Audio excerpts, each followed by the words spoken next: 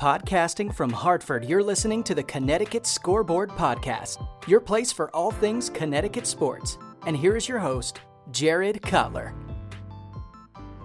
So, Brad, I want to start here, and given the times, your book, The Wax Pack, it came out April 1st. Right now, you should be out doing events and everything. How's it been promoting the book virtually? Yeah, I would literally be in Connecticut right now, I think.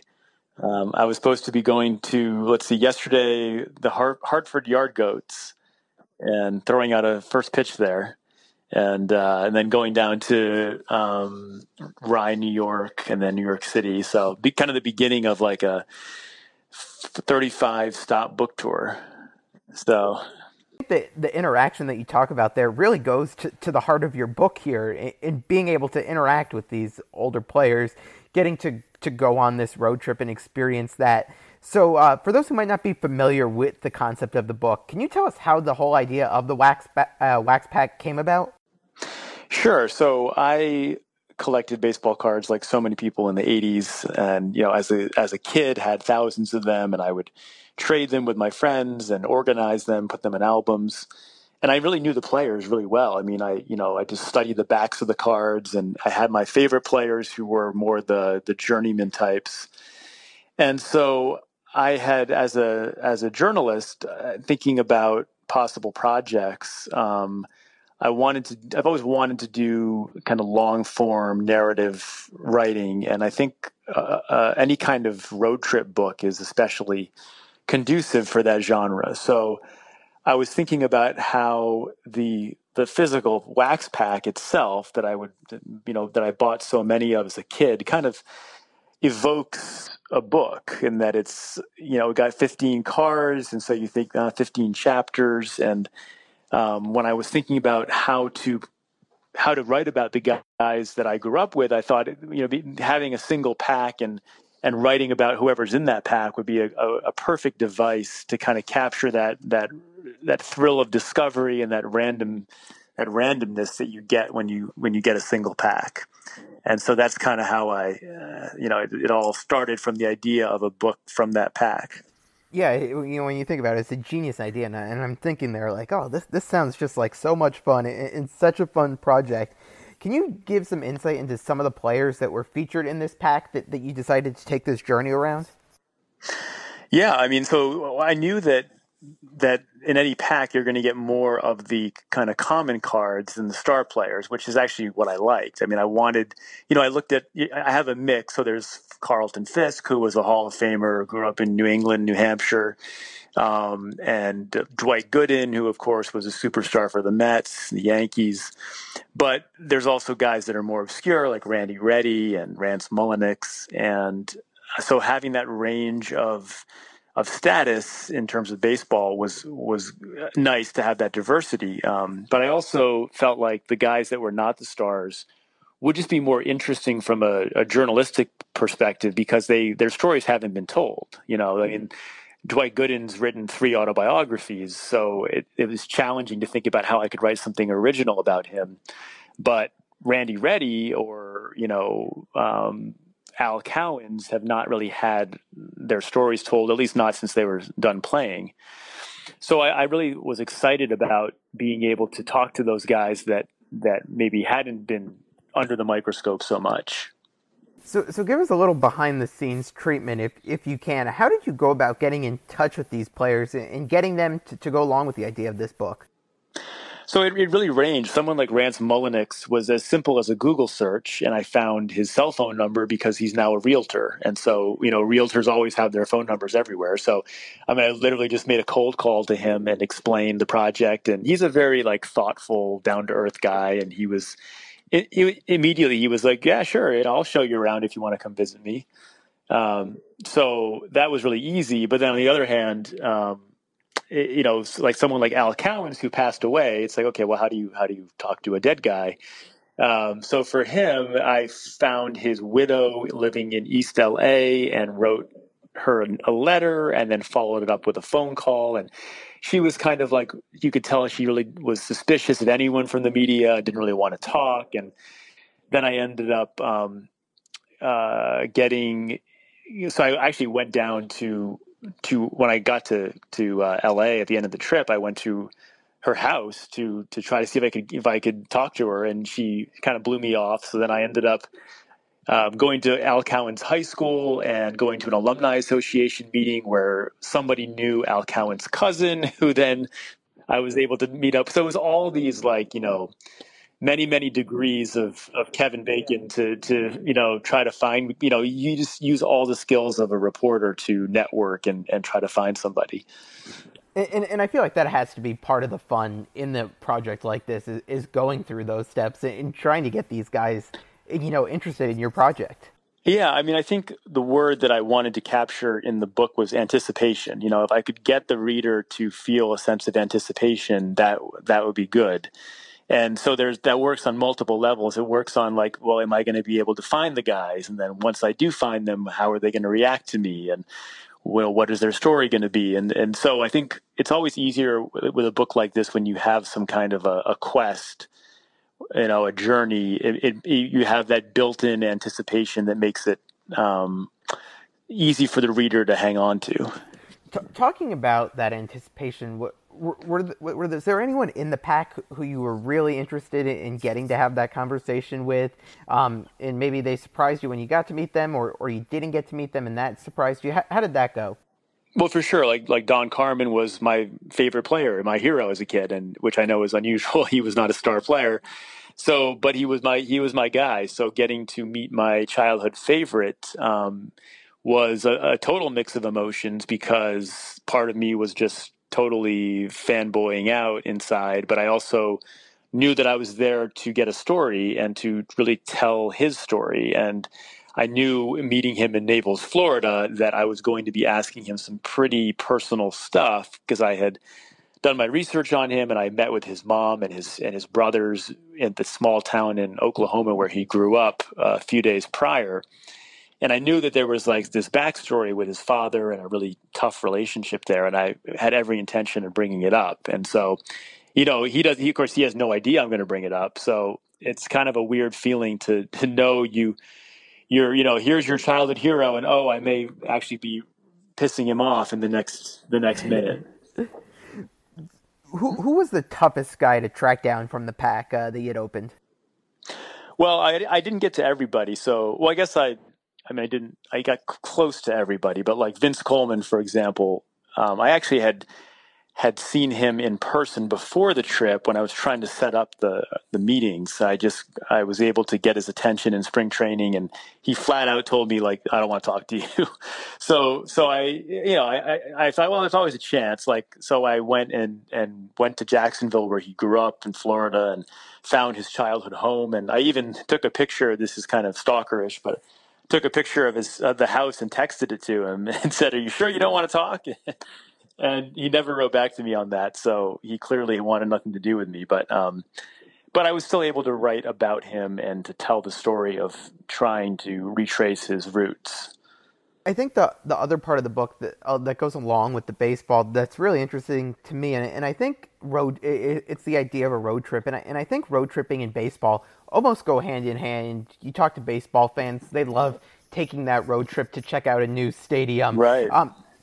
Right. There's a goal of you try to get to all 30 stadiums, or So talk about the road trip part of the book, and how did you get that idea of wanting to physically travel to meet these guys and do that road trip rather than just give them a call? Yeah.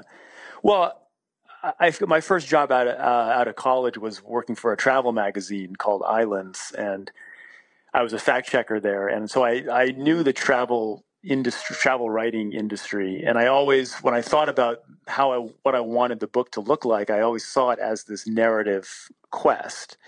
And that would mean having to get on the road. And I also knew that from a reader's perspective, it would be a lot more entertaining to sort of be on the trip with me and for me to describe all these different things that I was seeing than it would to just tell someone's story over the phone. And so that was, to me, it was going to make for a much richer story to be able to describe in detail all these different parts of the country. What was the best part of the trip, in your opinion, that you went through? You mean the actual travel part of it, or? Yeah. Going into that a little bit. Well, being on the road that long, it made me appreciate what it was, how hard it must have been for baseball players.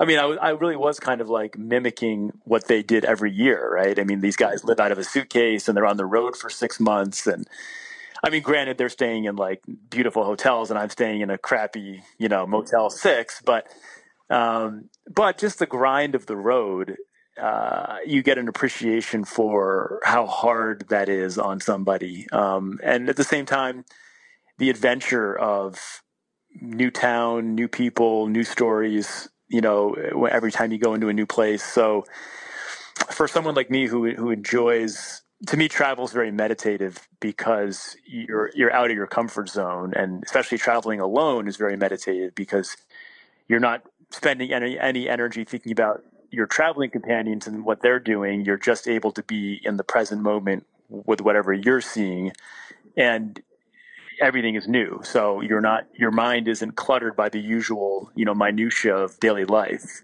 Did you have a city that stuck out as a favorite city for you along this trip? Well, I think like it's like the thing that stands out is the contrast. Like Camargo, Oklahoma, this town of 150 people in western Oklahoma, where I mean, this is where Don Carmen grew up, and I go there and check it out, and I'm walking around the streets, and there are people just on like a Friday morning just hanging out in their backyard, sitting around, just drinking beers, right, and thinking that I look really suspicious, and I walked over to them and just sat with them for a little while, and when they kind of realized I was not a cop, or they let their guard down, and I asked one of them, like, what do you do here? And they said farm, oil, crystal meth. I mean, it was that kind of place. So to be able to see that and then contrast that with Compton, where Al Cowens grew up, like you could not have more polar opposites. But that encapsulates the country, right? How diverse the country is. Definitely, and I think it then ties together nicely with bringing all of these people from all these different backgrounds and that commonality of baseball between them all. How, despite growing up in all of these different places and getting to go see these places firsthand and meeting with the players, outside of baseball, was there anything that kind of brought all these people together or a similarity between these players? Well, one thing was interesting and I think is different probably than it is now is they all come from pretty humble roots, like really blue collar, challenging upbringings, played 3 sports as kids. Like there was no specialization back then. Mm-hmm. And then I think the other thing is that they all, and really what I focused on in setting out on the journey was, what did you do when you woke up and you were 35 and you could never throw a ball again, and you've got the rest of your life ahead of you, right? And so that kind of became the focal point for my discussions with them. I was more interested in the end than the beginning. And pretty much across the board, they all struggled with that, but a lot of guys got back on their feet a lot faster than others. And in fact, it was often the guys that were the not very successful baseball players that did a better job of that than the stars. You talked about one of the players you met with is now a realtor. What were some of the other stories behind some of these people and what life was like for them after baseball? Well, someone like Lee Mazzilli, he talked about he after he retired, he acted in an off-Broadway play. He went into real estate. He was the commissioner of an independent baseball league. I think he did like a restaurant, and he did all these different things. And then one day his wife said, Lee, like, just go back home. In other words, go back to baseball. You've still got some stuff you got to work out. And once he kind of had her blessing, he went back and started managing, and, went back and started in the minor leagues and became a manager for the Orioles and had a whole coaching career. So I think some guys, or Randy Reddy said, when he retired, he said he was smart enough to not go right into coaching because he said you have to get the player out of you first.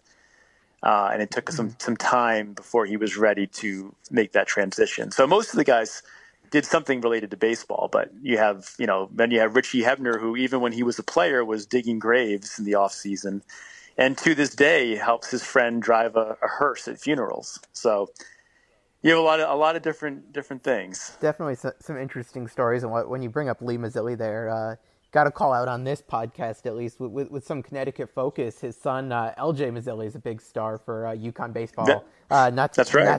Not too long ago. In talking with these players about life after baseball, did it seem like they all still paid attention to the game today or follow it, to some extent at least? I think what was interesting is I didn't meet any of these guys except for Rick Sutcliffe because it's his job. I mean, he's a commentator for ESPN, but the rest of them they were not nearly as big fans as you might expect them to be.